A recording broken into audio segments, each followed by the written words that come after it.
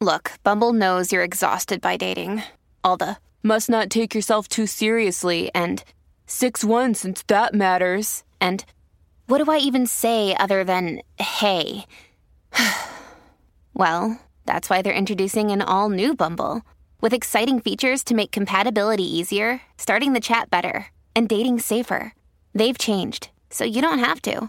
Download the new Bumble now.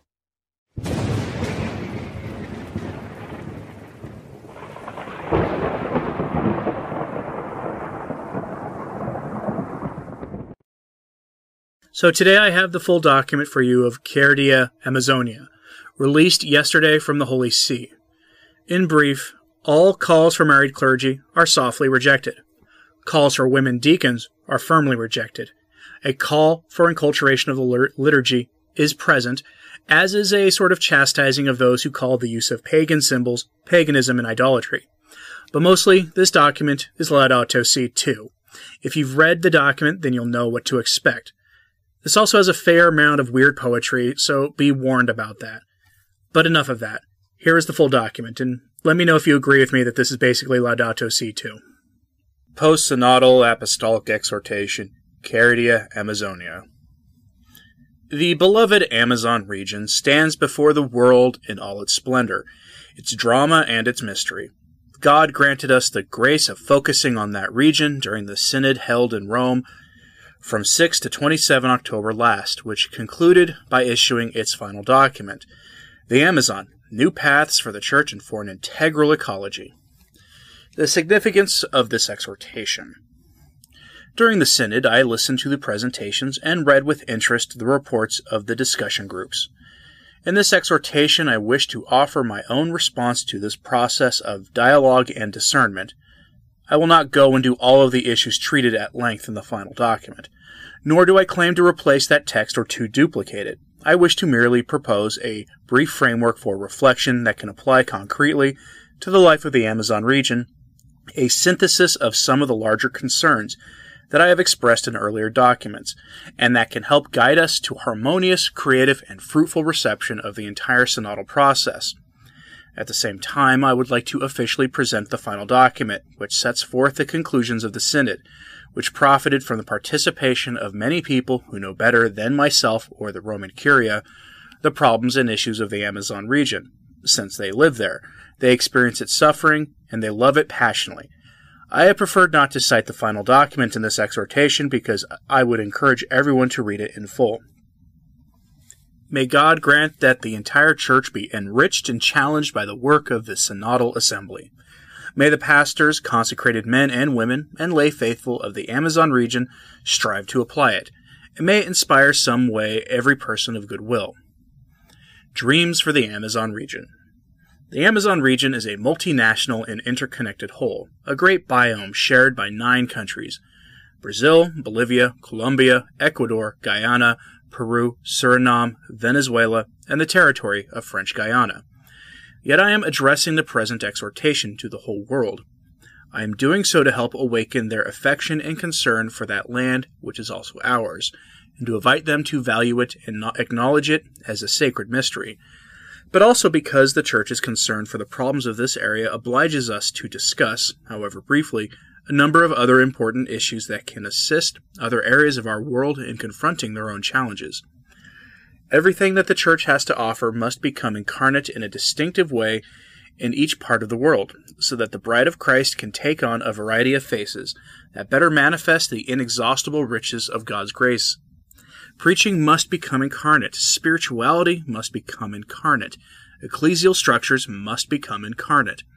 For this reasons, I humbly propose in this brief exhortation to speak of 4 great dreams that the Amazon region inspires in me. I dream of an Amazon region that fights for the rights of the poor, the original peoples, and the least of our brothers and sisters, where their voices can be heard and their dignity advanced. I dream of an Amazon region that can preserve its distinctive cultural riches, where the beauty of our humanity shines forth in so many ways. I dream of an Amazon region that can jealously preserve its overwhelming natural beauty and the superabundant life teeming in its rivers and forests. I dream of Christian communities capable of generous commitment, incarnate in the Amazon region, and giving the Church new faces with Amazon features. Chapter 1, A Social Dream. Our dream is that in the Amazon region that can integrate and promote all its inhabitants, enabling them to enjoy good living. But this calls for a prophetic plea and an arduous effort on behalf of the poor. For though it is true that the Amazon region is facing an ecological disaster, it also has to be made clear that a true ecological approach always becomes a social approach. It must integrate questions of justice and debates on the environment, so as to hear both the cry of the earth and the cry of the poor. We do not need an environmentalism that is concerned for the biome but ignores the Amazonian peoples. Injustice and crime. The colonizing interests that have continued to expand, legally and illegally, the timber and mining industries and have expelled or marginalized the indigenous peoples, the river people, and those of African descent, are provoking a cry that rises up to heaven. Many are the trees where torture dwelt, and vast are the forests purchased with 1,000 deaths. The timber merchants have members of parliament, while our Amazonia has no one to defend her. They exiled the parrots and the monkeys. The chestnut harvests will never be the same. This encouraged the more recent migrants of the indigenous peoples to the outskirts of the cities. There they find no real freedom from their troubles, but rather the worst forms of enslavement, subjection, and poverty. Those cities, marked by great inequality, where the majority of the population of the Amazon region now live, are witnessing an increase of xenophobia, sexual exploitation, and human trafficking. The cry of the Amazon region does not rise up from the depths of the forest alone, but from the streets of its cities as well. There is no need for me to repeat here the ample diagnoses presented before and during the synod, yet let us at least listen to one of the voices that was heard. We are being affected by the timber merchants, ranchers, and other third parties, threatened by economic actors who import a model alien to our territories. The timber industries enter the territory in order to exploit the forest, whereas we protect the forest for the sake of our children, for there we have meat, fish, medicinal plants, fruit trees. The construction of hydroelectric plants and the project of waterways has an impact on the river and on the land. We are a region of stolen territories. My predecessor, Benedict XVI, condemned the devastation of the environment and the Amazon basin, and the threats against the human dignity of the peoples living in that region. I would add that many of these tragic situations were related to a false mystique of the Amazon. It is well known that, ever since the final decades of the last century, the Amazon region has been presented as an enormous empty space to be filled, a source of raw resources to be developed, a wild expanse to be domesticated. None of this recognizes the rights of the original peoples. It simply ignores them as if they did not exist, or acts as if the lands on which they live do not belong to them. Even in the education of children and young people, the indigenous were viewed as intruders or usurpers. Their lives, their concerns, their ways of struggling to survive were of no interest. They were considered more an obstacle needing to be eliminated than as human beings with the same dignity as others and possessed of their own acquired rights. Certain slogans contributed to this mistaken notion, including the slogan, "Don't give it away," as if this sort of takeover could only come from other countries, whereas in fact local powers, using the excuse of development, were also party to agreements aimed at raising the forest, together with the life forms that it shelters, with impunity and indiscriminately. The original peoples often witnessed helplessly the destruction of the natural surroundings that enabled them to be nourished and kept healthy, to survive and to preserve a way of life in a culture which gave them identity and meaning. The imbalance of power is enormous. The weak have no means of defending themselves, while the winners take it all. And the needy nations grow more destitute, while the rich nations become even richer.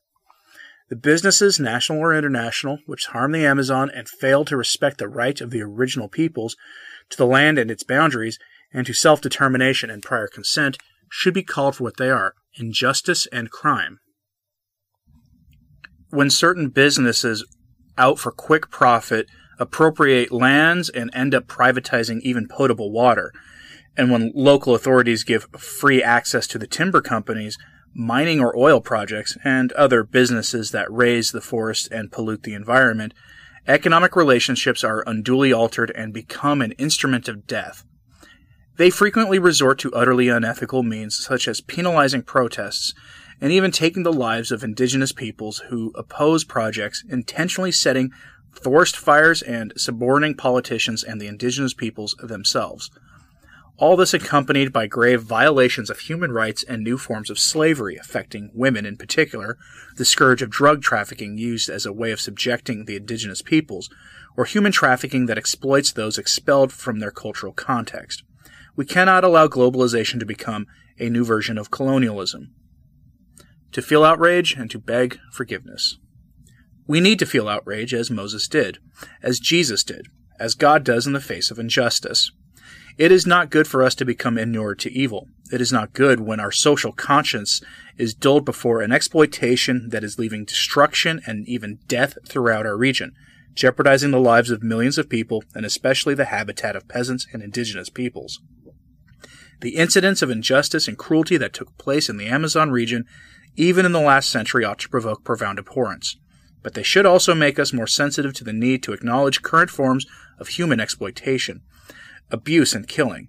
With regard to the shameful past, let us listen, for example, to an account of the sufferings of the indigenous people during the Rubber Age in the Amazon Venezuelan region. They gave no money to the indigenous people, but only merchandise, for which they charged dearly, and the people never finished paying for it. They would pay for it, but they were told, "You are racking up a debt," and the indigenous person would have to go back to work.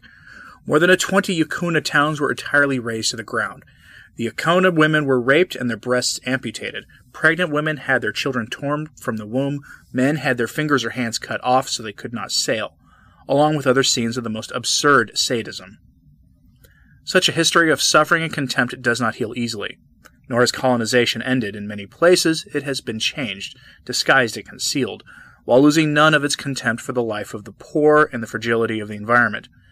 As the bishops of the Brazilian Amazon have noted, the history of the Amazon region shows that it was always a minority that profited from the poverty of the majority, and from the unscrupulous plundering of the region's natural riches, God's gift to the peoples who have lived there for millennia, and to the immigrants who arrived in centuries past. Yet even as we feel this healthy sense of indignation, we are reminded that it is possible to overcome the various colonizing mentalities and to build networks of solidarity and development. The challenge, in short, is to ensure globalization and solidarity, a globalization without marginalization. Alternatives can be sought for sustainable herding and agriculture, sources of energy that do not pollute, dignified means of employment that do not entail the destruction of the natural environment and of cultures. And at the same time, the indigenous peoples and the poor need to be given an education suited to developing their abilities and empowering them. These are the goals to which the genuine talent and shrewdness of political leaders should be directed, not as a way of restoring to the dead the life taken from them, or even of compensating the survivors of that carnage, but at least today to be authentically human. It is encouraging to remember that amid the graver excesses of the colonization of the Amazon region, so full of contradictions and suffering, many missionaries came to bring the gospel, leaving their homes and leading an austere and demanding life alongside those who were most defenseless. We know that not all of them were exemplary, yet the work of those who remained faithful to the gospel also inspired a legislation like the Law of the Indies, which defended the dignity of the indigenous peoples from violence against the peoples and territories. Since it was often the priests who protected the indigenous peoples from their plunderers and abusers, the missionaries recounted that they begged insistently that we not abandon them, and they extorted from us the promise that we would return. Today the Church can be no less committed. She is called to hear the plea of the Amazonian peoples, and to exercise with transparency her prophetic mission. At the same time, since we cannot deny that the wheat was mixed with the tares, and the missionaries did not always take the side of the oppressed, I express my shame, and once more I humbly ask forgiveness, not only for the offenses of the Church herself, but for the crimes committed against the native peoples during the so-called conquest of America, as well as for the terrible crimes that followed throughout the history of the Amazon region. I thank the members of the original peoples, and I repeat, your lives cry out your living memory of the mission that God entrusted to us all, the protection of our common home. A sense of community. Efforts to build a just society require capacity for fraternity, a spirit of human fellowship. Hence, without diminishing the importance of personal freedom, it is clear that the original peoples of the Amazon region have a strong sense of community. It permeates their work, their rest, their relationships, their rites and celebrations. Everything is shared. Private areas, typical of modernity, are minimal. Life is a communal journey where tasks and responsibilities are apportioned and shared on the basis of the common good. There is no room for the notion of an individual detached from the community or from the land. Their relationships are steeped in the surrounding nature, which they feel and think of as a reality that integrates society and culture, and a prolongation of their body's personal, familial, and community. The morning star draws near, the wings of the hummingbirds flutter, my heart pounds louder than the cascade, with your lips I will water the land, as the breeze softly blows among us. All this makes even more unsettling the sense of bewilderment and uprootedness felt by those indigenous people who feel forced to migrate to the cities as they attempt to preserve their dignity and more individualistically urban habitats in a hostile environment. How do we heal all these hurts? How do we bring serenity and meaning to these uprooted lives? Given situations like these, we ought to appreciate and accompany the efforts made by many of those groups to preserve their values and way of life, and to integrate in new situations without losing them, but instead offering them as their own contribution to the common good. Christ redeemed the whole person, and he wishes to restore in each of us the capacity to enter into relationship with others. The gospel proposes the divine charity welling up in the heart of Christ and generating a pursuit of justice that is at once a hymn of fraternity and of solidarity, an impetus to the culture of encounter. The wisdom of the way of life of the original peoples, for all its limitations, encourages us to deepen this desire. In view of this, the bishops of Ecuador have appealed for a new social and cultural system which privileges fraternal relations with a framework of acknowledgement and esteem for the different cultures and ecosystems, one capable of opposing every form of discrimination and oppression between human beings. Broken institutions. In the encyclical Laudato Si, I noted that if everything is related, then the health of society's institutions has consequences for the environment and the quality of human life. With each social stratum, and between them, institutions develop to regulate human relationships. Anything which weakens those institutions has negative consequences, such as injustice, violence, and loss of freedom. A number of countries have a relatively low level of institutional effectiveness, which results in greater problems for their people. Where does the institutions of civil society in the Amazon region stand? The Synods Instrumentum Laboris, which synthesizes contributions made by numerous individuals and groups from the Amazon region, speaks of a culture that poisons the state and its institutions, permeating all social strata, including the indigenous communities. We're talking about a true moral scourge. As a result, there's a loss of confidence in institutions and their representatives, which totally discredits politics and social organizations. The Amazonian peoples are not immune to corruption, and they end up being its principal victims. Nor can we exclude the possibility that members of the church have been part of networks of corruption, at times to the point of agreeing to keep silent in the exchange for economic assistance for their ecclesial works. Precisely for this reason, proposals were made at the Synod to insist that special attention be paid to the provenance of donations or other kinds of benefits, as well as to investments made by ecclesiastical institutions or individual Christians. Social dialogue. The Amazon region ought to be a place of social dialogue, especially between the various original peoples, for the sake of developing forms of fellowship and joint struggle. The rest of us are called to participate as guests, and to seek out with great respect paths of encounter that enrich the Amazon region. If we wish to dialogue, we should do this in the first place with the poor. They are not just another party to be won over, or merely another individual seated at a table of equals. They are our principal dialogue partners, those from whom we have the most to learn, to whom we need to listen out of a duty of justice, and from whom we must ask permission before presenting our proposals. Their words, their hopes, and their fears should be the most authoritative voice at any table of dialogue on the Amazonian region. And the great question is, what is their idea of good living for themselves and for those who will come after them?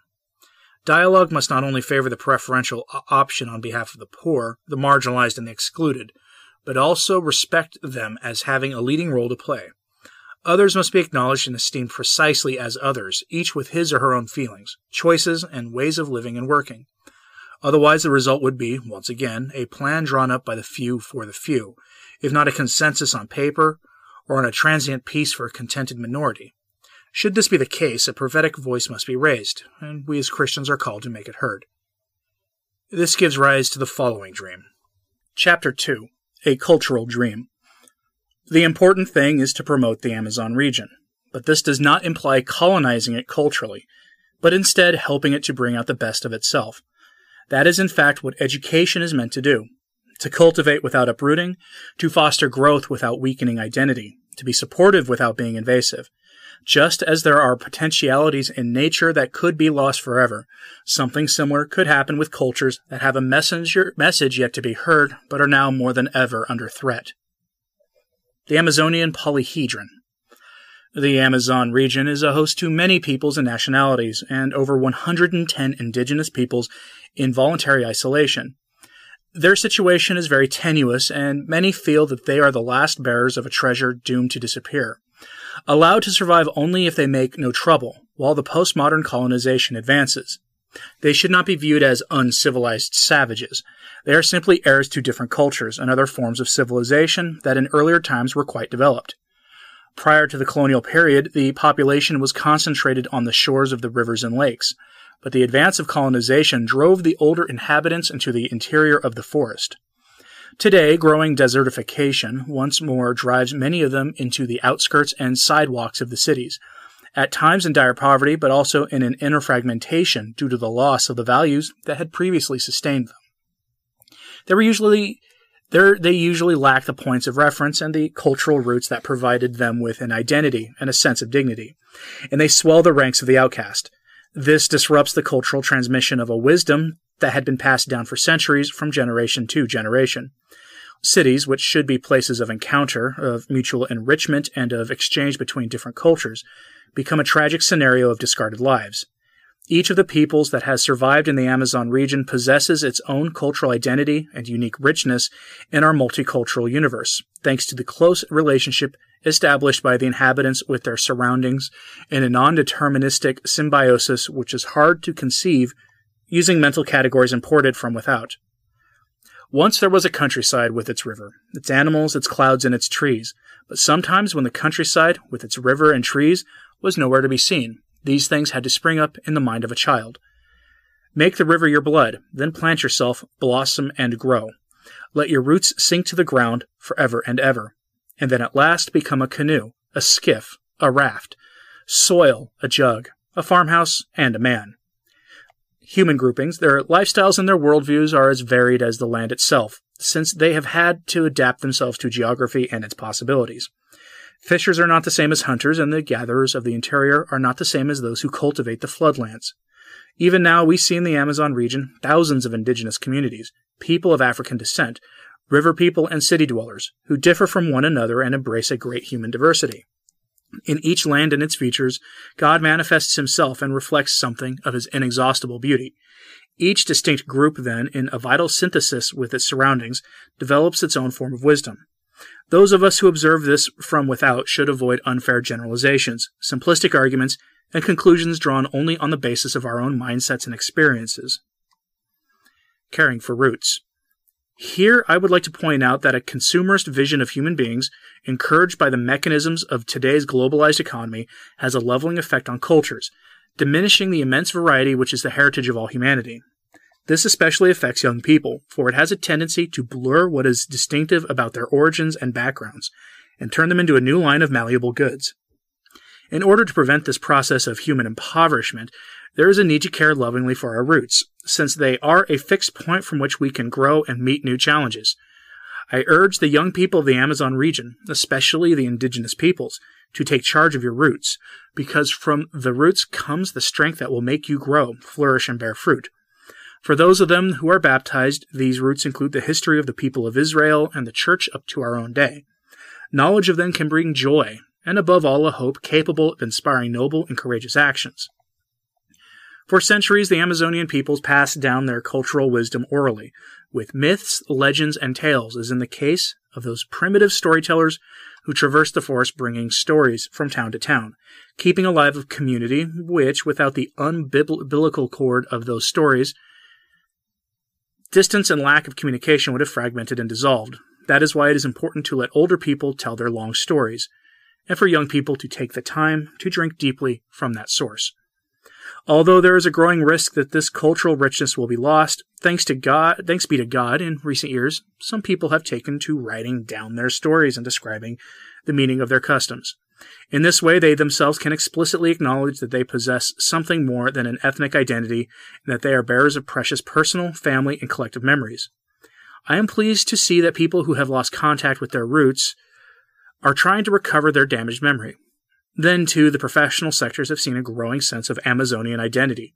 Even for people who are the descendants of immigrants, the Amazon region has become a source of artistic, literary, musical, and cultural inspiration. The various arts, and poetry in particular, have found inspiration in its water, its forests, its seething life, as well as its cultural diversity and its ecological and social challenges. Intercultural encounter. Like all cultural realities, the cultures of the interior Amazon region have their limits. Western urban cultures have them as well. Factors like consumerism, individualism, discrimination, inequality, and any number of others represent the weaker side of supposedly more developed cultures. The ethnic groups that, in interaction with nature, developed a cultural treasure marked by a strong sense of community, readily notice our darker aspects, which we do not recognize in the midst of our alleged progress. Consequently, it will prove beneficial to listen to their experience of life. Starting from our roots, let us sit around the common table, a place of conversation and of shared hopes. In this way of our differences, which could seem like a banner or a wall, can become a bridge. Identity and dialogue are not enemies. Our own cultural identity is strengthened and enriched as a result of dialogue with those unlike ourselves, nor is our authentic identity preserved by an impoverished isolation. Far be it from me to propose a completely enclosed, ahistoric, static indigenism that would reject any kind of blending. A culture can grow barren when it becomes inward-looking and tries to perpetuate obsolete ways of living by rejecting any exchange or debate with regard to the truth of man. That would be unrealistic, since it is not easy to protect oneself from cultural invasion. For this reason, interest and concern for the cultural values of the indigenous groups should be shared by everyone, for their richness is also our own. If we ourselves do not increase our sense of co-responsibility for the diversity that embellishes our humanity, we can hardly demand that the groups from the interior forest be uncritically open to civilization. In the Amazon region, even between the different original peoples, it is possible to develop intercultural relations where diversity does not mean threat and does not justify hierarchies of power over some others, but dialogue between different cultural visions, of celebration, of interrelationship, and of a revival of hope. Endangered cultures, peoples at risk. The globalized economy shamelessly damages human, social, and cultural richness. The disintegration of families that comes about as a result of forced migrations affects the transmission of values, for the family is and has always been the social institution that has most contributed to keeping our cultures alive. Furthermore, faced with a colonizing invasion of means of mass communication, there is a need to promote the original people's alternative forms of communication, based on their own languages and cultures, and for the indigenous subjects themselves to become present in already existing means of communication. In any project for the Amazon region, there is a need to respect the rights of peoples and cultures and to appreciate that the development of a social group presupposes an historical process which takes place within a cultural context and demands the constant and active involvement of local people from within their own culture. Nor can the notion of the quality of life be imposed from without, for quality of life must be understood within the world of symbols and customs proper to each group. If the ancestral cultures of the original peoples arose and developed in intimate contact with the natural environment, then it will be hard for them to remain unaffected once that environment is damaged. This leads us to the next dream. Chapter 3. An Ecological Dream. In a cultural reality like the Amazon region, where there is such a close relationship between human beings and nature, daily existence is always cosmic. Setting others free from their forms of bondage surely involves caring for the environment and defending it. But even more, helping the human heart to be open with the trust to the God who not only has created all that exists, but has also given us himself in Jesus Christ. The Lord, who is the first to care for us, teaches us to care for our brothers and sisters in the environment which he daily gives us. This is the first ecology that we need. In the Amazon region, one better understands the words of Benedict XVI when he said that, alongside the ecology of nature, there exists what can be called a human ecology, which in turn demands a social ecology. All this means that humanity must be increasingly conscious of the links between natural ecology, or respect for nature, and human ecology. This insistence that everything is connected is particularly true of a territory like the Amazon region. If the care of the people and the care of ecosystems are inseparable, this becomes especially important in places where the forest is not a resource to be exploited. It is a being, of various beings, with which we have to relate. The wisdom of the original peoples of the Amazon region inspires care and respect for creation. with a clear consciousness of its limits, and prohibits its abuse. To abuse nature is to abuse our ancestors, our brothers and sisters, creation and the Creator, and to mortgage their future. When the indigenous peoples remain on their land, they themselves care for it best, provided that they do not let themselves be taken in by the siren songs and the self-serving proposals of power groups. The harm done to nature affects those peoples in a very direct and verifiable way, since, in their words, we are water, air, earth, and life of the environment created by God. For this reason, we demand an end to the mistreatment and destruction of Mother Earth. The land is blood and it is bleeding. The multinationals have cut the veins of our Mother Earth. This dream made of water. In the Amazon region, water is queen. The rivers and streams are like veins, and water determines every form of life. There in the dead of summer, when the last gusts from the earth subside in the still air, the hydrometer takes the place of the thermometer in determining the weather. Lives depend on a painful alternation of falls and rises in the level of great rivers. These always swell in an impressive manner. The Amazonas overflows in its bed, and in just a few days raises the level of its waters. The flooding puts a stop to everything. Caught in the dense foliage of the igarapes, man awaits with rare stoicism the inexorable end of that paradoxical winter of elevated temperatures. The receding of the waters is summer. It is the resurrection of the primitive activity of those who carry on with the only form of life compatible with the unequal extremes of nature that make the continuation of any effort impossible. The shimmering water of the great Amazon River collects and enlivens all its surroundings. Amazonas, capital of the syllables of water, father and patriarch, you are the hidden eternity of the processes of fertilization. Streams alight upon you like birds. The Amazon is also the spinal column that creates harmony and unity. The river does not divide us. It unites us and helps us live together amid different cultures and languages. While it is true that in these lands there are many Amazon regions, the principal axis is the Great River, the offspring of many rivers. From the high mountain range where the snows are eternal, the water descends and traces a shimmering line along the ancient skin of the rock. The Amazon is born. It is born every second. It descends slowly, a sinuous ray of light, and then swells in the lowland. Rushing upon green spaces, it invents its own path and expands. Underground waters well up to embrace the water that falls from the Andes. From the belly of the pure white clouds, swept by the wind, water falls from heaven. It collects and advances, multiplied in infinite pathways, bathing the immense plain. This is the great Amazonia, covering the humid tropic with its astonishingly thick forest, vast reaches untouched by man, pulsing with life threading through its deep waters. From the time that men have lived there has arisen from the depths of its waters and running through the heart of its forests a terrible fear, that his life is slowly but surely coming to an end. Popular poets, enamored of its immense beauty, have tried to express the feelings this river evokes and the life that it bestows as it passes amid a dance of dolphins, anacondas, trees, and canoes. Yet they also lament the dangers that menace it. Those poets, contemplatives, and prophets help free us from the technocratic and consumerist paradigm that destroys nature and robs us of its truly dignified existence. The world is suffering from its feet being turned into rubber, its legs into leather, its body into cloth, and its head into steel. The world is suffering from its trees being turned into rifles, its plowshares into tanks, as the image of the sower scattering seed yields to the tank with its flamethrower, which sows only deserts. Only poetry, with its humble voice, will be able to save this world. The cry of the Amazon region. Poetry helps give voice to a painful sensation shared by many of us today. The inescapable truth is that, as things stand, this way of treating the Amazon territory spells the end for so much life, for so much beauty, even though people would like to keep thinking that nothing is happening. Those who thought that the river was only a piece of rope, a plaything, were mistaken. The river is a thin vein on the face of the earth. The river is a cord enclosing animals and trees. If pulled too tight, the river could burst. It could burst and spatter our faces with water and blood. The equilibrium of our planet also depends on the health of the Amazon region. Together with the biome of the Congo and Borneo, it contains a dazzling diversity of woodlands on which rain cycles, climate balance, and a great variety of living beings also depend. It serves as a great filter of carbon dioxide, which helps avoid the warming of the earth. For the most part, its surface is poor in topsoil, with the result that the forest really grows on the soil and not from the soil. When the forest is eliminated, it is not replaced, because all that is left is a terrain with few nutrients that then turns into a dry land or one poor in vegetation. This is quite serious since the interior of the Amazonian forest contains countless resources that could provide essential for curing diseases.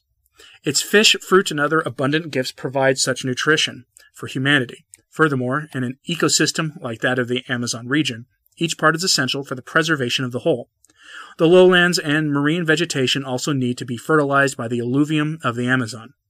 The cry of the Amazon region reaches everyone because the conquest and exploitation of resources has today reached the point of threatening the environment's hospitable aspect.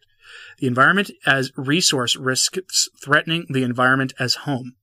The interest of a few powerful industries should not be considered more important than the good of the Amazon region and of humanity as a whole. It is not enough to be concerned about preserving the most visible species in danger of extinction.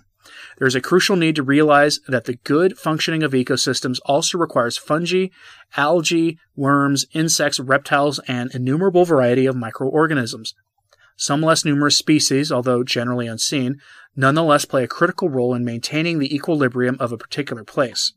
This is easily overlooked when evaluating the environmental impact of economic projects of extraction, energy, timber, and other industries that destroy and pollute.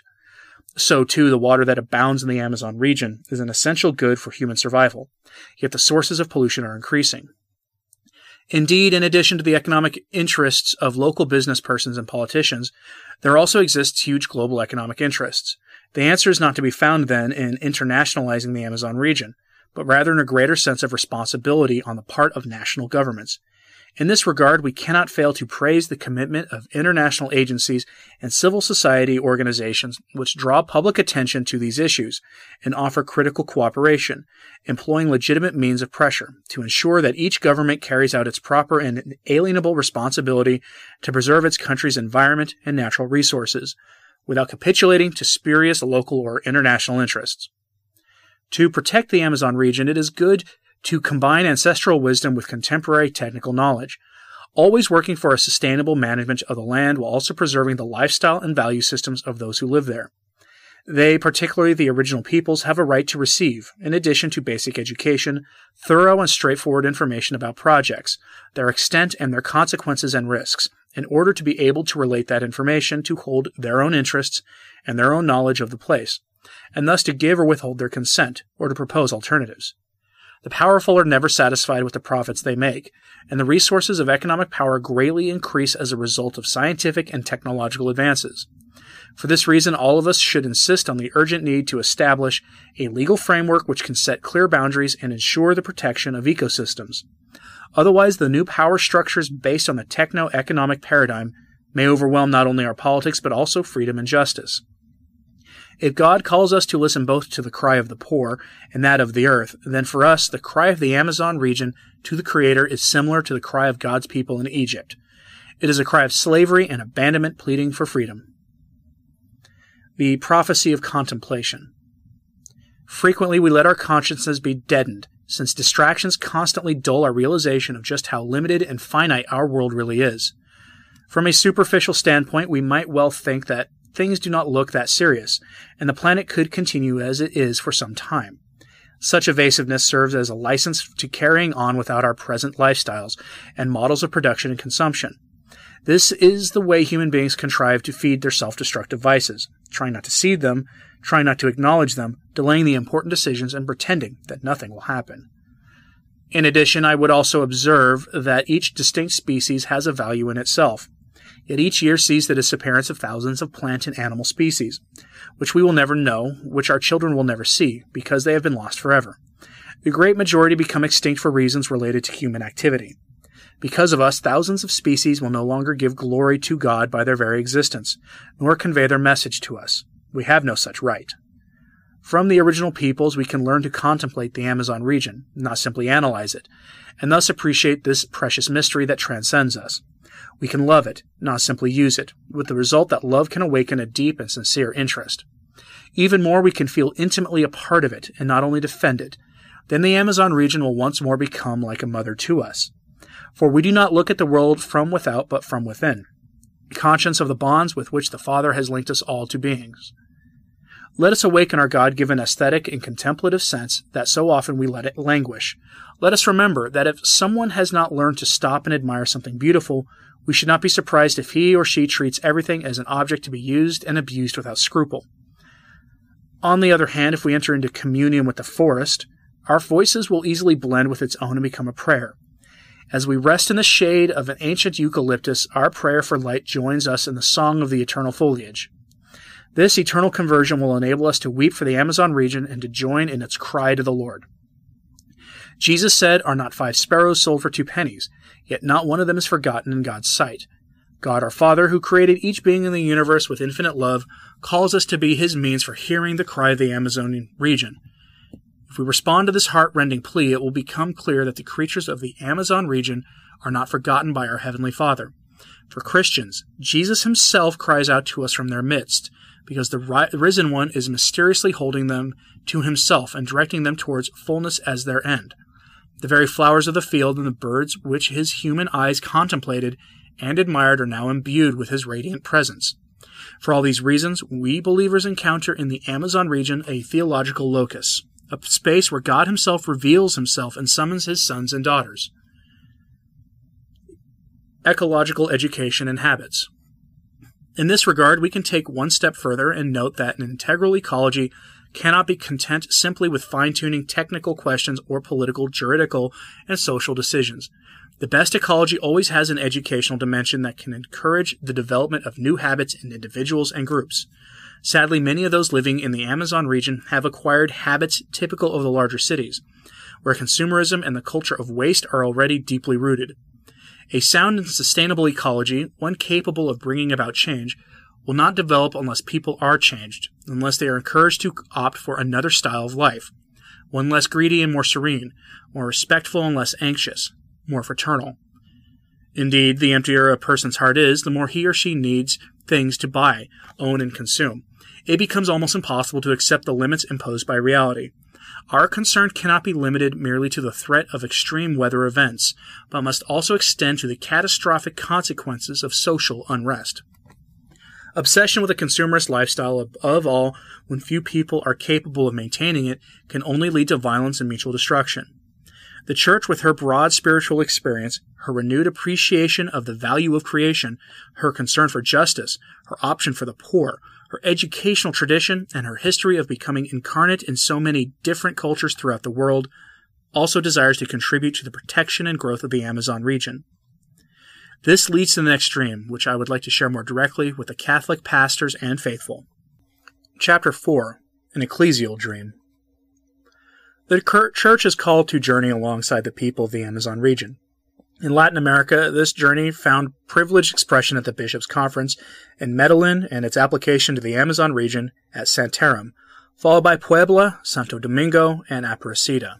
The journey continues, and missionary efforts, if they are to develop a church with an Amazonian face, need to grow in a culture of encounter towards a multifaceted harmony. But for this incarnation of the Church and the Gospel to be possible, the great missionary proclamation must continue to resound. The message that needs to be heard in the Amazon region. Recognizing the many problems and needs that cry out from the heart of the Amazon region, we can respond beginning with organizations, technical resources, opportunities for discussion, and political programs. All these can be part of the solution. Yet as Christians, we cannot set aside the call to faith that we have received from the gospel. In our desire to struggle side by side with everyone, we are not ashamed of Jesus Christ. Those who have encountered him, those who live as his friends and identify with his message, must inevitably speak of him and bring to others his offer of new life. Woe to me if I do not preach the gospel. See 1 Corinthians chapter 9, verse 16. An authentic option for the poor and the abandoned, while motivating us to liberate them from material poverty and to defend their rights, also involves inviting them to a friendship with the Lord that can elevate and dignify them. How sad it would be if they were to receive from us a body of teachings or of moral code, but not the great message of salvation, the missionary appeal that speaks to the heart and gives meaning to everything else in life. Nor can we be content with a social message. If we devote our lives to their service, to working for justice and dignity that they deserve, we cannot conceal the fact that we do so because we see Christ in them, and because we acknowledge the immense dignity that they have received from God, the Father, who loves them with boundless love. They have a right to hear the gospel, and above all that first proclamation, the kerygma, which is the principal proclamation, the one that we must hear again and again in different ways. the one which we must announce one way or another. It proclaims a God who infinitely loves every man and woman and has revealed this love fully in Jesus Christ, crucified for us and risen in our lives. I would ask that you reread the brief summary of this great message found in chapter 4 of the exhortation Christus Vivit. This message, expressed in a variety of ways, must be constantly resound in the Amazon region. Without that impassioned proclamation, every ecclesial structure would become just another NGO, and we would not follow the command given us by the Christ. Go into all the world and preach the gospel to the whole creation. Any project for growth in the Christian life needs to be centered continually on this message, for all Christian formation consists of entering more deeply into the kerygma. The fundamental response to this message, when it leads to a personal encounter with the Lord, is fraternal charity, the new commandment, the first and greatest of the commandments, and the one that best identifies us as Christ's disciples. Indeed, the kerygma and fraternal charity constitute the great synthesis of the whole content of the gospel, to be proclaimed unceasingly in the Amazon region. That is what shaped the lives of the great evangelizers of Latin America, like St. Turribius of Mogrovejo or St. Joseph of Anchieta. Enculturation. As she perseveres in the preaching of the kerygma, the Church also needs to grow in the Amazon region. In doing so, she constantly reshapes her identity through listening and dialogue with the people, the realities and the history of the lands in which she finds herself. In this way, she is able to engage increasingly in a necessary process of enculturation that rejects nothing of the goodness that already exists in Amazonian cultures, but brings it to fulfillment in the light of the gospel. Nor does she scorn the richness of Christian wisdom handed down through many centuries, presuming to ignore the history in which God has worked in many ways. For the Church has a varied face, not only in terms of space but also of time. Here we see the authentic tradition of the Church, which is not a static deposit or a museum piece, but the root of a constantly growing tree. This millennial tradition bears witness to God's work in the midst of his people, and is called to keep the flame alive rather than to guard its ashes. St. John Paul II taught that in proposing the gospel message, the Church does not intend to deny the autonomy of culture. On the contrary, she has the greatest respect for it, since culture is not only an object of redemption and elevation, but can also play a role of mediation and cooperation. Addressing indigenous peoples of America, he reminded them that a faith that does not become culture is a faith not fully accepted, not fully reflected upon, not faithfully lived. Cultural challenges invite the Church to maintain a watchful and critical attitude, while at the same time showing confident attention. Here I would reiterate what I stated about enculturation in the apostolic exhortation Evangelii Gaudium, based on the conviction that grace supposes culture, and God's gift becomes flesh in the culture of those who receive it. We can see that it involves a double movement. On the one hand, a fruitful process takes place when the gospel takes root in a given place. For whenever a community receives the message of salvation, the Holy Spirit enriches its culture with the transforming power of the gospel. On the other hand, the Church herself undergoes a process of reception that enriches her with the fruits of what the Spirit has already mysteriously sown in that culture. In this way, the Holy Spirit adorns the Church, showing her new aspects of revelation and giving her a new face. In the end, this means allowing and encouraging the inexhaustible riches of the gospel to be preached in categories proper to each culture, creating a new synthesis with that particular culture. The history of the Church shows that Christianity does not have simply one cultural expression, and we would not do justice to the logic of the Incarnation if we thought of Christianity as monoculture and monotonous. There is a risk that evangelizers who come to a particular area may think that they must not only communicate the gospel, but also the culture in which they grew up, failing to realize that it is not essential to impose a specific culture form, no matter how beautiful or ancient it may be. What is needed is courageous openness to the novelty of the Spirit, who is always able to create something new with the inexhaustible riches of Jesus Christ. Indeed, enculturation commits the Church to a difficult but necessary journey. True, this is always a slow process and that we can be overly fearful, ending up as mere onlookers as the Church gradually stagnates. But let us be fearless. Let us not clip the wings of the Holy Spirit. Paths of enculturation in the Amazon region. For the Church to achieve a renewed enculturation of the gospel in the Amazon region, she needs to listen to its ancestral wisdom, listen once more to the voice of its elders, recognize the values present in the way of life of the original communities, and recover the rich stories of its peoples. In the Amazon region, we have inherited great riches from the pre-Columbian cultures. These include openness to the action of God, a sense of gratitude for the fruits of the earth, the sacred character of human life and esteem for the family, a sense of solidarity and shared responsibility in common work, the importance of worship, belief in a life beyond this earth, and many other values. In this regard, the indigenous peoples of the Amazon region express the authentic quality of life as good living. This involves personal, familial, communal, and cosmic harmony, and finds expression in a communitarian approach to existence, the ability to find joy and fulfillment in an austere and simple life, and a responsible care of nature that preserves resources for future generations. The Aboriginal peoples give us the example of a joyful sobriety in this sense. They have much to teach us. They know how to be content with little. They enjoy God's little gifts without accumulating great possessions. They do not destroy things needlessly. They care for ecosystems, and they recognize that the earth, while serving as a generous source of support for their life, also has a maternal dimension that evokes respect and tender love.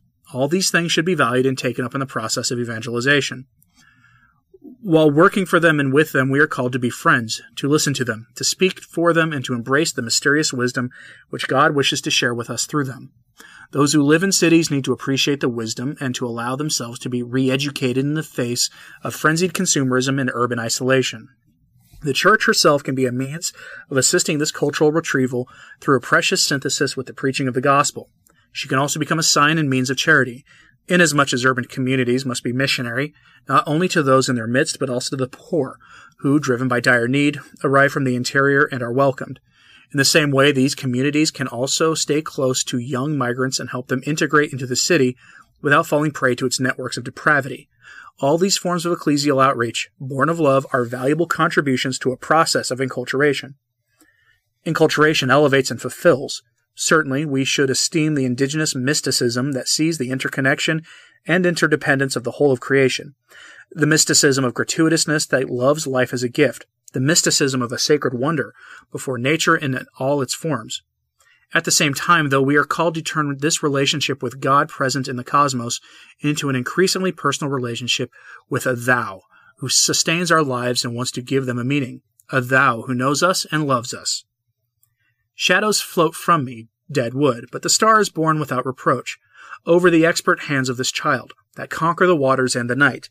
It has to be enough for me to know that you know me completely from before my days. Similarly, a relationship with Jesus Christ, true God and true man, liberator and redeemer, is not inimical to the markedly cosmic worldview that characterizes the indigenous peoples, since he is also the risen Lord who permeates all things. In Christian experience, all the creatures of the material universe find their true meaning in the incarnate Word, for the Son of God has incorporated in his person part of the material Word, planting in it a seed of definitive transformation. He is present in a glorious and mysterious way in the river, the trees, the fish, and the wind, as the Lord who reigns in creation without ever losing his transfigured wounds, while in the Eucharist he takes up the elements of this world and confers on all things the meaning of the Paschal gift. Social and spiritual enculturation. Given the situation of poverty and neglect experienced by so many inhabitants of the Amazon region, enculturation will necessarily have a markedly social cast, accompanied by a resolute defense of human rights. In this way, it will reveal the face of Christ, who wished with special tenderness to be identified with the weak and the poor. Indeed, from the heart of the gospel, we see the profound connection between evangelization and human advancement. For Christian communities, this entails a clear commitment to the justice of God's kingdom through work for the advancement of those who have been discarded. It follows that a suitable training of pastoral workers in the Church's social doctrine is most important. At the same time, the enculturation of the gospel in the Amazon region must better integrate the social and the spiritual, so that the poor do not have to look outside the Church for spirituality that responds to their deepest yearnings. This does not mean an alienating and individualistic religiosity that would silence social demands for a more dignified life, but neither does it mean ignoring the transcendent and spiritual dimension, as if material development alone were sufficient for human beings. We are thus called not merely to join those two things, but to connect them at a deeper level. In this way, we will reveal the true beauty of the gospel, which fully humanizes, integrally dignifies persons and peoples, and brings fulfillment to every heart and the whole of life. Starting points for an Amazonian holiness. This will give rise to witnesses of holiness with an Amazonian face, not imitations of models imported from other places. A holiness born of encounter and engagement, contemplation and service, receptive solitude and life in community, cheerful sobriety, and the struggle for justice. A holiness attained by each individual in his or her own way, but also by peoples, where grace becomes incarnate and shines forth with distinctive features. Let us imagine a holiness with Amazonian features, called to challenge the universal church. A process of enculturation involving not only individuals but also peoples demands a respectful and understanding love for those peoples. This process has already begun in much of the Amazon region. More than 40 years ago, the bishops of the Peruvian Amazon pointed out that in many of the groups present in that region, those to be evangelized, shaped by a varied and changing culture, have been initially evangelized. As a result, they possess certain features of pure Catholicism that, perhaps originally introduced by pastoral workers, are now something that the people have made their own, even changing their meaning and handing them down from generation to generation. Let us not be quick to describe as superstition or paganism certain religious practices that arise spontaneously from the life of peoples. Rather, we ought to know how to distinguish the wheat growing alongside the tares, for popular piety can enable us to see how the faith, once received, becomes embodied in a culture and is constantly passed on. It is possible to take up an indigenous symbol in some way without necessarily considering it as idolatry. A myth charged with spiritual meaning can be used to advantage and not always considered a pagan error. Some religious festivals have a sacred meaning and are occasions for gathering and fraternity, albeit in need of a gradual process of purification and maturation. A missionary of souls will try to discover the legitimate needs and concerns that seek an outlet in at times imperfect, partial or mistaken religious expressions, and will attempt to respond to them with encultured spirituality. Such a spirituality will certainly be centered on the one God and Lord, while at the same time in contact with the daily needs of the people who strive for a dignified life, who want to enjoy life's blessings, to find peace and harmony, to resolve family problems, to care for their illnesses, and to see their children grow up happy. The greatest danger would be to prevent them from encountering Christ by presenting him as an enemy of joy, or as someone indifferent to human questions and difficulties. Nowadays, it is essential to show that holiness takes nothing away from our energy, vitality, or joy. The enculturation of the liturgy. The enculturation of Christian spirituality in the cultures of the original peoples can benefit in a particular way from the sacraments, since they unite the divine and the cosmic, grace and creation. In the Amazon region, the sacraments should not be viewed in discontinuity with creation. They are a privileged way in which nature is taken up by God to become a means of mediating supernatural life. They are the fulfillment of creation, in which nature is elevated to become a locus, an instrument of grace, enabling us to embrace the world on a different plane.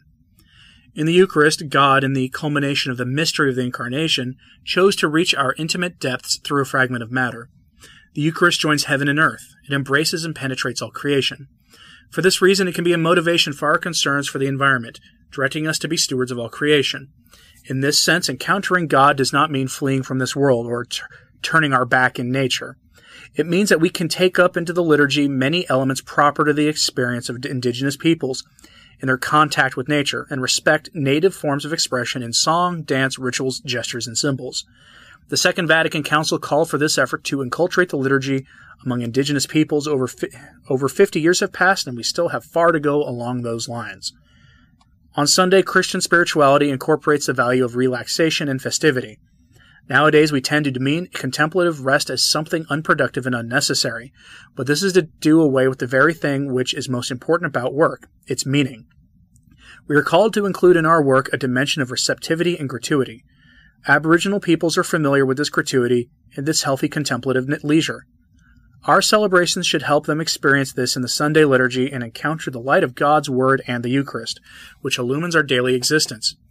The sacraments reveal and communicate the God who is close, and who comes with mercy to heal and strengthen his children. Consequently, they should be accessible, especially for the poor, and must never be refused for financial reasons.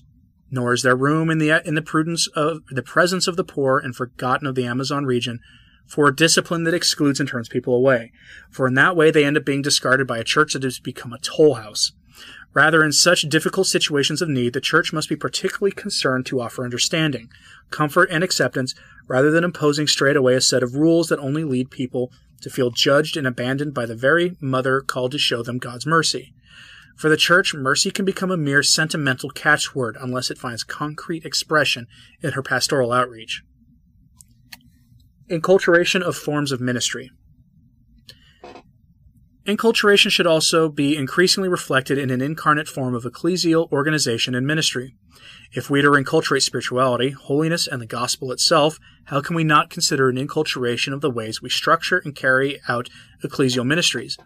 The pastoral presence of the church in the Amazon region is uneven, due in part to the vast expanse of the territory, its many remote places, its broad cultural diversity, its grave social problems, and the preference of some people to live in isolation. We cannot remain unconcerned. A specific and courageous response is required of the church. Efforts need to be made to configure ministry in such a way that it is at the service of a more frequent celebration of the Eucharist, even in the remotest and most isolated communities. At Aparecida, all were asked to heed the lament of the many Amazonian communities deprived of the Santa Eucharist for long periods of time. There is also a need for ministers who can understand Amazonian sensibilities and cultures from within. The way of shaping priestly life and ministry is not monolithic. It envelops distinctive traits in different parts of the world. This is why it is important to determine what is most specific to a priest, what cannot be delegated. The answer lies in the sacrament of holy orders, which configures him to Christ the priest. The first conclusion, then, is that the exclusive character received in the holy orders qualifies the priest alone to preside at the Eucharist. That is his particular, principal, and non-delegatable function. There are those who think that what distinguishes the priest is power, the fact that he is the highest authority in the community. Yet St. John Paul II explained that, although the priesthood is considered hierarchical, this function is not meant to be superior to the others, but rather is totally ordered to the holiness of Christ's members. When the priest is said to be a sign of Christ the head, this refers principally to the fact that Christ is the source of all grace. He is the head of the church, because he has the power of pouring out grace upon all the members of the church. The priest is a sign of that head and wellspring of grace above all when he celebrates the Eucharist, the source and summit of the entire Christian life. That is his great power, a power that can only be received in the sacrament of holy orders. For this reason, only the priest can say, "This is my body." There are other words, too, that he alone can speak. "I absolve you from your sins." Because sacramental forgiveness is at the service of a worthy celebration of the Eucharist, these two sacraments lie at the heart of the priest's exclusive identity. In the specific circumstances of the Amazon region, particularly in its forests and more remote places, a way must be found to ensure this priestly ministry.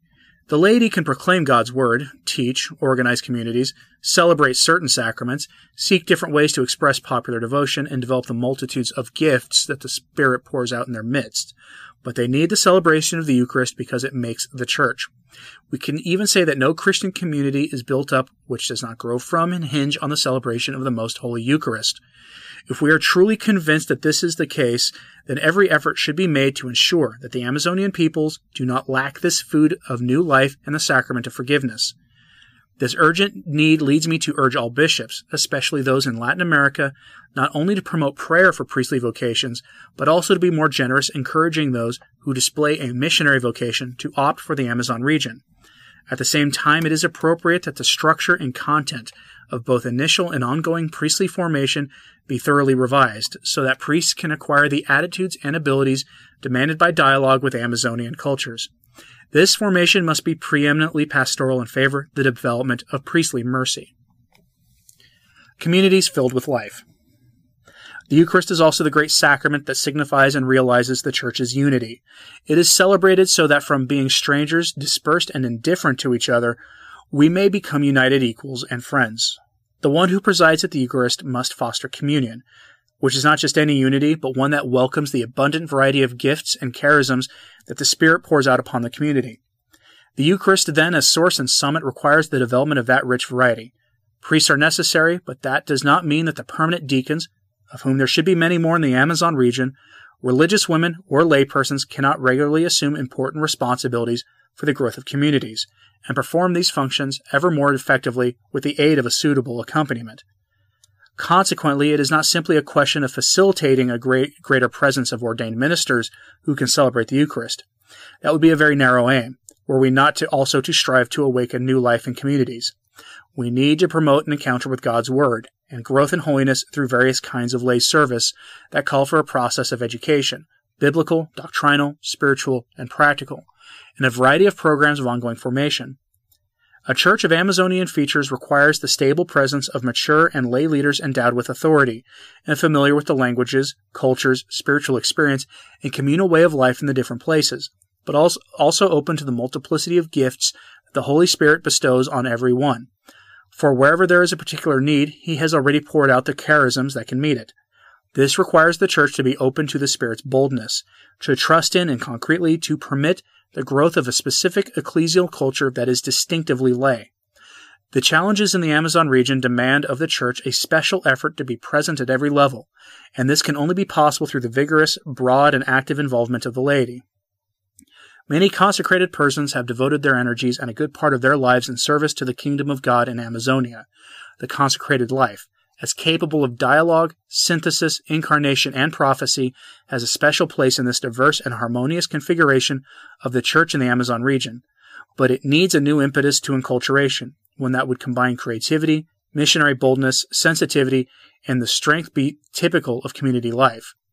Base communities, when able to combine the defense of social rights with missionary proclamation and spirituality, have been authentic experiences of synodality in the Church's journey of evangelization in the Amazon region.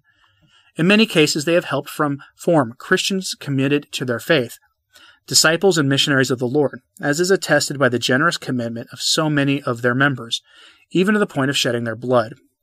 I encourage the growth of the collaborative efforts being made through the Pan-Amazonian Ecclesial Network and other associations to implement the proposals of Aparecida to establish a collaborative ministry among the local churches of the various South American countries in the Amazon basin with differentiated priorities. This applies particularly to relations between churches located on the borders between nations.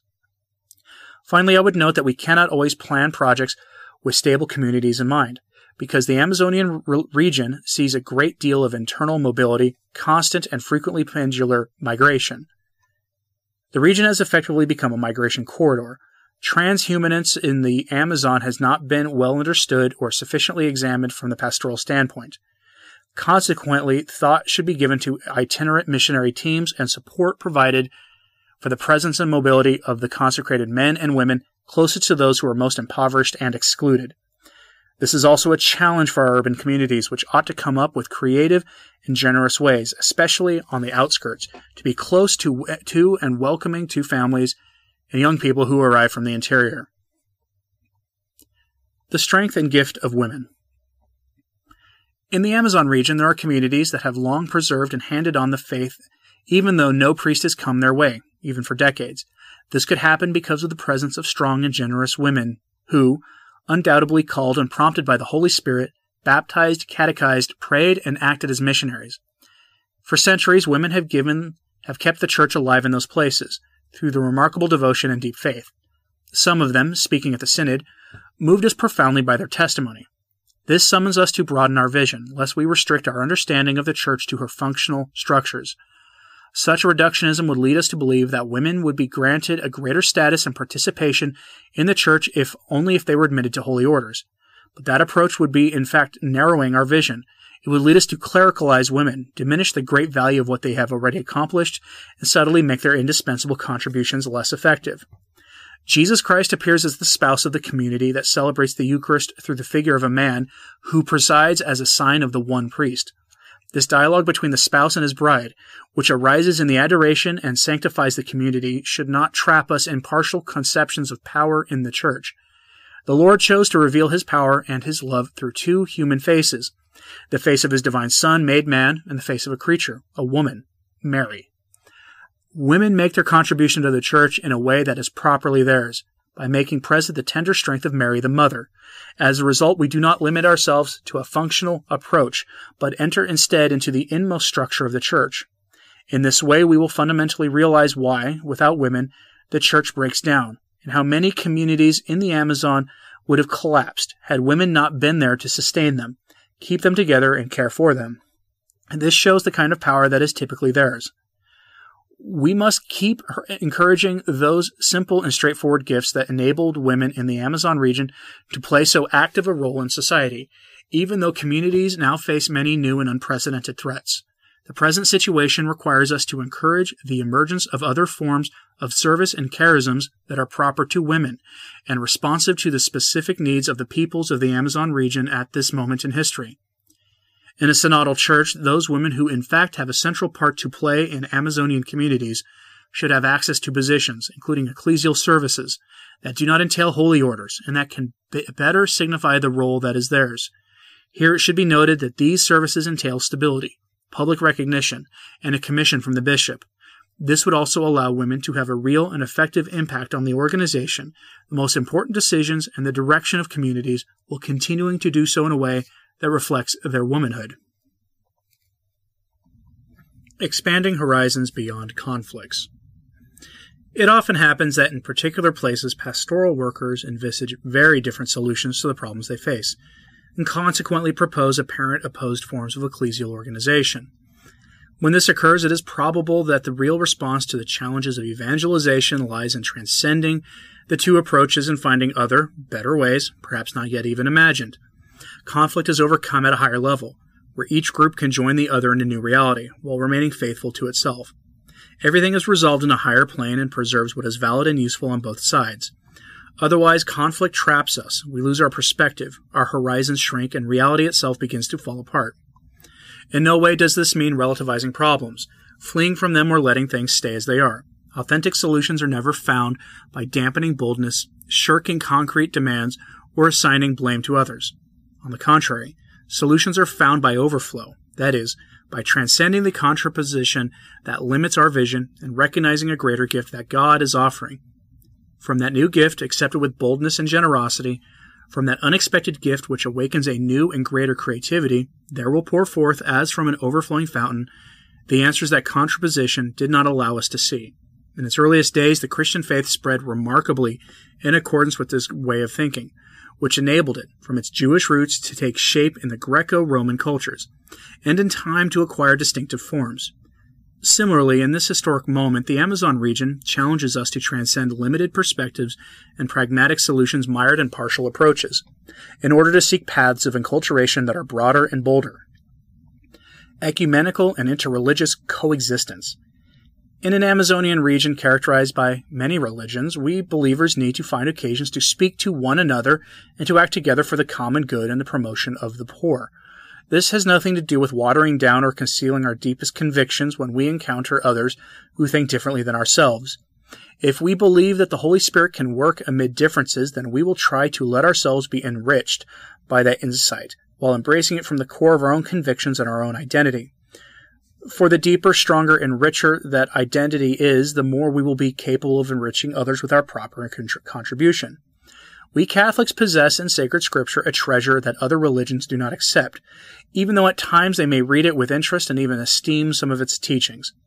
We attempt to do something similar with the sacred text of other religions and religious communities, which contain precepts and doctrines that often reflect a ray of truth which enlightens all men and women. We also possess a great treasure in the seven sacraments, which some Christian communities do not accept in their totality or in the same sense. At the same time that we believe firmly in Jesus as the sole Redeemer of the world, we cultivate a deep motivation to his mother. Even though we know that this is not the case with all Christian confessions, we feel it our duty to share with the Amazon region the treasure of that warm, maternal love which we ourselves have received. In fact, I will conclude this exhortation with a few words addressed to Mary. None of this needs to create enmity between us. In a true spirit of dialogue, we grow in our ability to grasp the significance of what others say and do, even if we cannot accept it as our own conviction. In this way, it becomes possible to be frank and open about our beliefs, while continuing to discuss, to seek points of contact, and above all, to work and struggle together for the good of the Amazon region. The struggle of what unites all of us as Christians is supremely important. We can be so attentive to what divides us that at times we no longer appreciate or value what unites us. And what unites us is what lets us remain in this world without being swallowed up by its immanence, its spiritual emptiness, its complacent selfishness, its consumerist and self-destructive individualism. All of us as Christians are united by faith in God, the Father who gives us life and loves us so greatly. We are united by faith in Jesus Christ, the one Savior, who set us free by his precious blood and his glorious resurrection. We are united by our desire for his word that guides our steps. We are united by the fire of the Spirit, who sends us forth on mission. We are united by the new commandment that Jesus left us, by the pursuit of the civilization of love, and by the passion for the kingdom that the Lord calls us to build with him. We are united by the struggle for peace and justice. We're united by the conviction that not everything ends with this life, but that we are called to the heavenly banquet, where God will wipe away every tear and take up all that we did for those who suffer. All this unites us. How can we not struggle together? How can we not pray and work together, side by side, to defend the poor of the Amazon region, to show the sacred countenance of the Lord, and to care for his work of creation? Conclusion. Mother of the Amazon region. After sharing a few of my dreams, I encourage everyone to advance along concrete paths that can allow the reality of the Amazon region to be transformed and set free from the evils that beset it. Let us now lift our gaze to Mary. The mother whom Christ gave us is also the one mother of all, who reveals herself in the Amazon region in distinct ways. We know that the indigenous peoples have a vital encounter with Jesus Christ in many ways, but the path of Mary has contributed greatly to this encounter. Faced with the marvel of the Amazon region, which we discovered ever more fully during the preparation and celebration of the Synod, I consider it best to conclude this exhortation by turning to her. Mother of life, in your maternal womb, Jesus took flesh, the Lord of all that exists. Risen, he transfigured you by his light, and made you the queen of all creation. For that reason, we ask you, Mary, to reign in the beating heart of the Amazonia. Show yourself the mother of all creatures, in the beauty of the flowers, the rivers, the great river that courses through it, and all the life pulsing in its forests. Tenderly care for this explosion of beauty. Ask Jesus to pour out all his love on the men and women who dwell there, that they may know how to appreciate and care for it. Bring your Son to birth in their hearts, so that they can shine forth in the Amazon region, in its peoples and in its cultures, by the light of his word, by his consoling love, by his message of fraternity and justice. And at every Eucharist, may all this awe and wonder be lifted up, to the glory of the Father. Mother, look upon the poor of the Amazon region, for their home is being destroyed by petty interests. How much pain and misery, how much neglect and abuse there is in this blessed land overflowing with life. Touch the hearts of the powerful, for even though we sense that the hour is late, you call us to save what is still alive. Mother, whose heart is pierced, who yourself suffer in your mistreated sons and daughters, and in the wounds inflicted on nature, reign in the Amazon, together with your Son. Reign so that no one else can claim lordship over the handiwork of God. We trust in you, Mother of life. Do not abandon us in this dark hour. Amen.